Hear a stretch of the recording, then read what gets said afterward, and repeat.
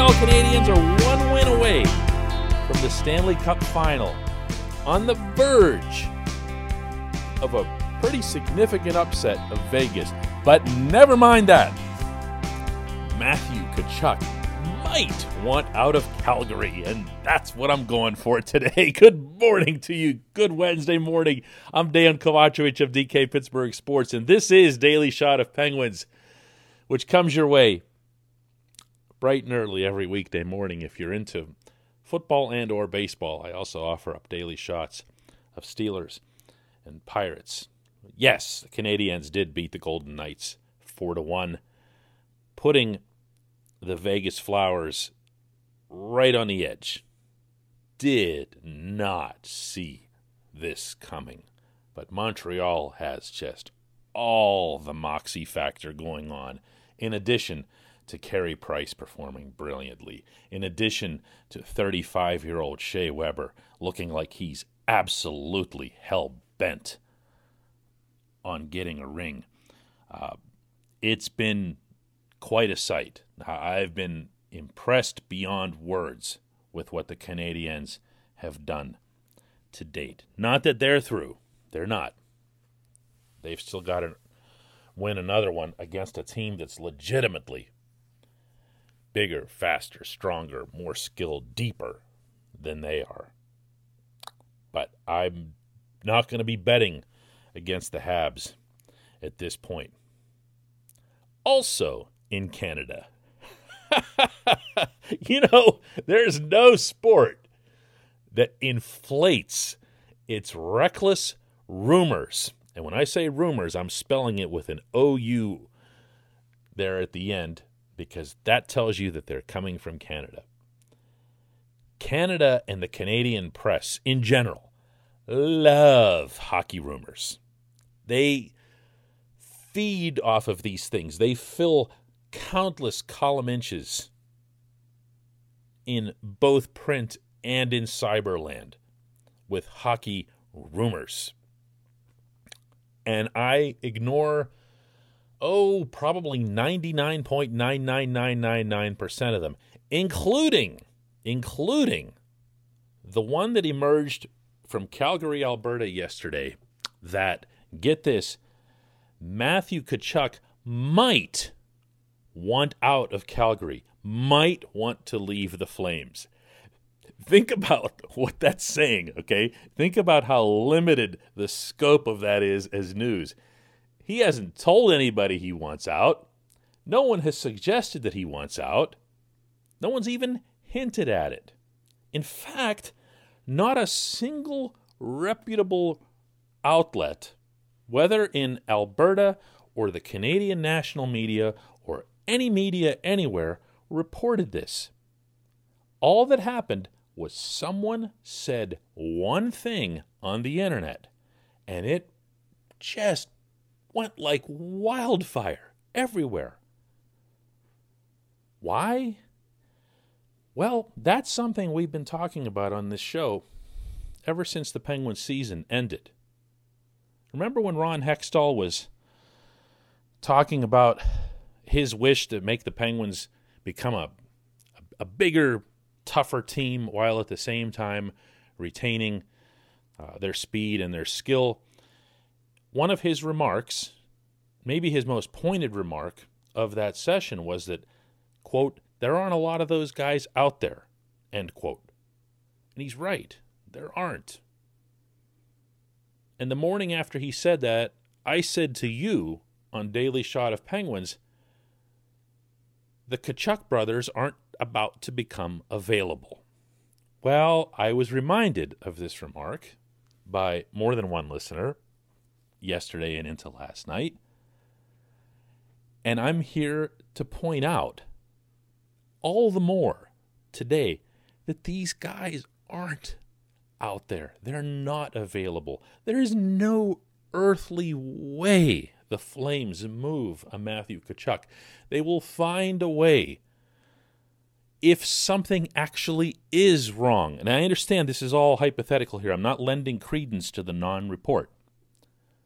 But if something like that were to materialize, you go to Matthew Tkachuk and you say to him, son, what do you need? What's your problem? And he says, well, I don't like this, or I don't like that, or the Saddle Dome is 500 years old and nobody really cleaned it out ever since the flood a few years ago. And, oh, by the way, I also hate the head coach. Okay, well, listen, kid, there's not much we can do about the dome. You know, we're looking into a new building, but we can try to look at different options, at some point or other for the coaching, or to try to bridge whatever misunderstanding might be in place. But you don't let someone like that go, because they are precious. They are valuable.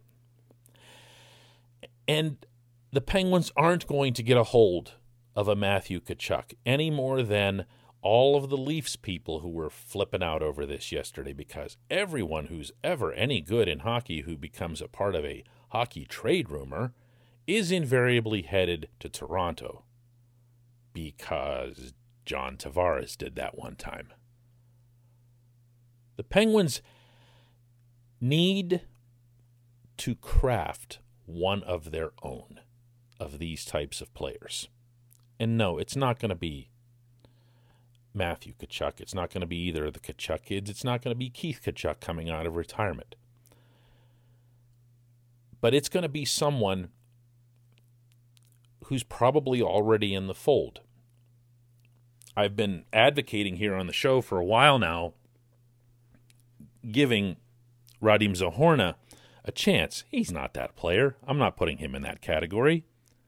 But he's bigger, and he's skilled, and he's fast. For his size, he's really fluid. I've been advocating giving a chance to Anthony Angelo. He's big, he's fast-ish for his size, has some skills, nothing in great abundance.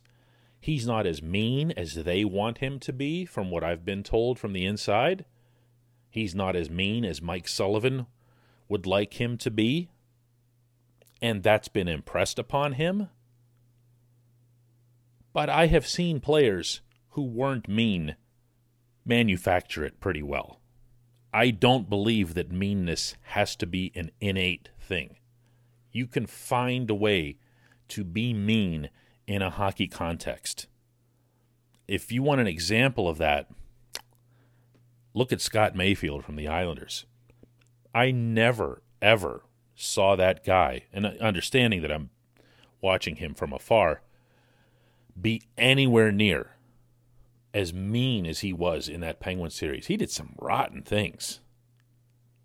A lot of things that he wasn't penalized for, but stuff that was just flat out like, really, dude? Why? Somebody instilled that in him. Maybe it was Barry Trotz. Maybe it was one of the assistants. Maybe it was his parents or his brother or whatever it was that did it, but something triggered. And he instantly became a much more effective playoff performer for it. This can happen. Sometimes it takes a player facing blowing a career, blowing a chance to be in the NHL, but to stay in the NHL. With some guys it works, with some it doesn't. My understanding is that the coaching staff tried a lot of this same button pushing with Mark Jankowski last year, telling him flat out, dude, you're not going to be in the league. You understand you're not going to be in the league next year unless you show some additional life out there. Didn't make a difference. Nothing was going to activate this guy's controller. I mean, he was just out. The Penguins would do really, really well to internally find and or create their own Matthew Tkachuk. The one that's out there isn't coming here. When we come back, just one question.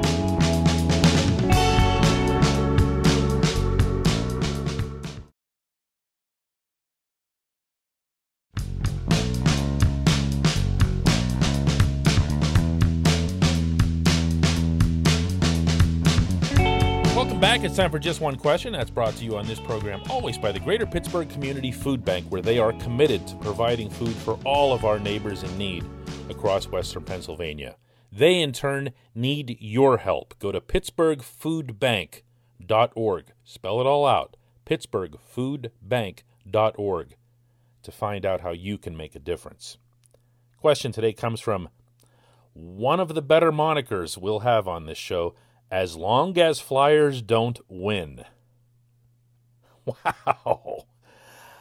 Question is, how about giving a kid a shot on Sid's right wing? Like Samuel Poulin, right winger with some size, shoots the puck. I know he's unproven, but so was Jake Gensel and everyone else at some point. Keep the strength down the middle. Now, our questioner here, for anybody who doesn't know, is referring to my opening segment yesterday on the show, suggesting that the Penguins at least give thought to moving Jeff Carter to Sid's right wing, as size, while at the same time doesn't take away a shred of skill or speed. As we all saw, the guy can still play. I'm going to take one factual issue with your question, the way you worded it. Poulin's a left winger. Everything about him is a left side player, including being left-handed. But even within that, since you brought up Jake, maybe you'd be okay with him taking Jake's spot on the left side. I don't believe that's going to happen. I don't. Sid has waited a long time, not to make him sound like he's pampered or anything like that. He is who he is. But he's waited a long, long time for a left winger with that kind of skill to understand his game implicitly. Sid and Jake are the duo. It's not that Jake is on Sid's line, or certainly not vice versa. The movable piece on that line is Bryan Rust.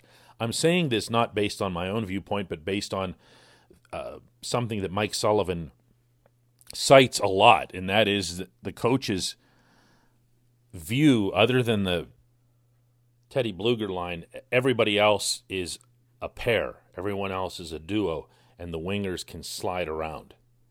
So on the second line, for example, it's Evgeny Malkin, Kasperi Kapanen, and blank on the left side. So Rust would be the guy that would be the more movable of the two. I don't believe for a second that Jake is going anywhere. I don't believe that he's going to be part of any kind of trade. I do think you can look at other options if you're Hextall. I do believe that and Nathan Legare and other prospects will be given a look at training camp in September, but I don't believe, for roster depth reasons and pursuit of the cup reasons, that they'd be able to pull off making the team out of camp, barring some stirring, remarkable performance that would just force everyone to stand up. Now, that's not without precedent. We've seen that happen in hockey. We've seen it happen in Pittsburgh, but it's also not common. And where Poulin is concerned specifically, since you only brought him up, Poulin needs to develop a 200-foot game. He's not that golden in the offensive zone where you can just say, you know what, we'll deal with all of his shortcomings because he's just so spectacular on offense. He's not. He's got a lot of promise. He's got a lot of potential. He's got an NHL-ready frame, which is one of those things that's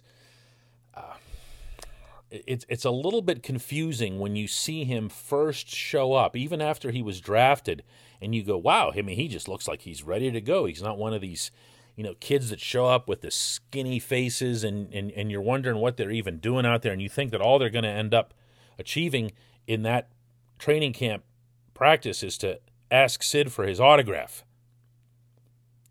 So he's always looked like he's ready. Same thing with Legare, by the way. Legare is just, he's just a built kid and has been that way. Both have that look about them, and they both performed that way in these camp sessions. But Poulin is really lost at times at different points on the rink, and that'll just never fly with Sullivan. That's not Sullivan hating kids or anything like that, when Sullivan has a younger player who can play and who can be responsible, Sullivan has no problem sending him over the boards. Poulin, I believe, will benefit greatly, and the same goes for Legare, from a year, maybe a full year or more in Wilkes-Barre. And both of them, by the way, are required to turn pro this fall, so that's not even going to be an option. They can't go back to junior. So I appreciate the question. I appreciate everybody listening. Penguins will do another one of these tomorrow.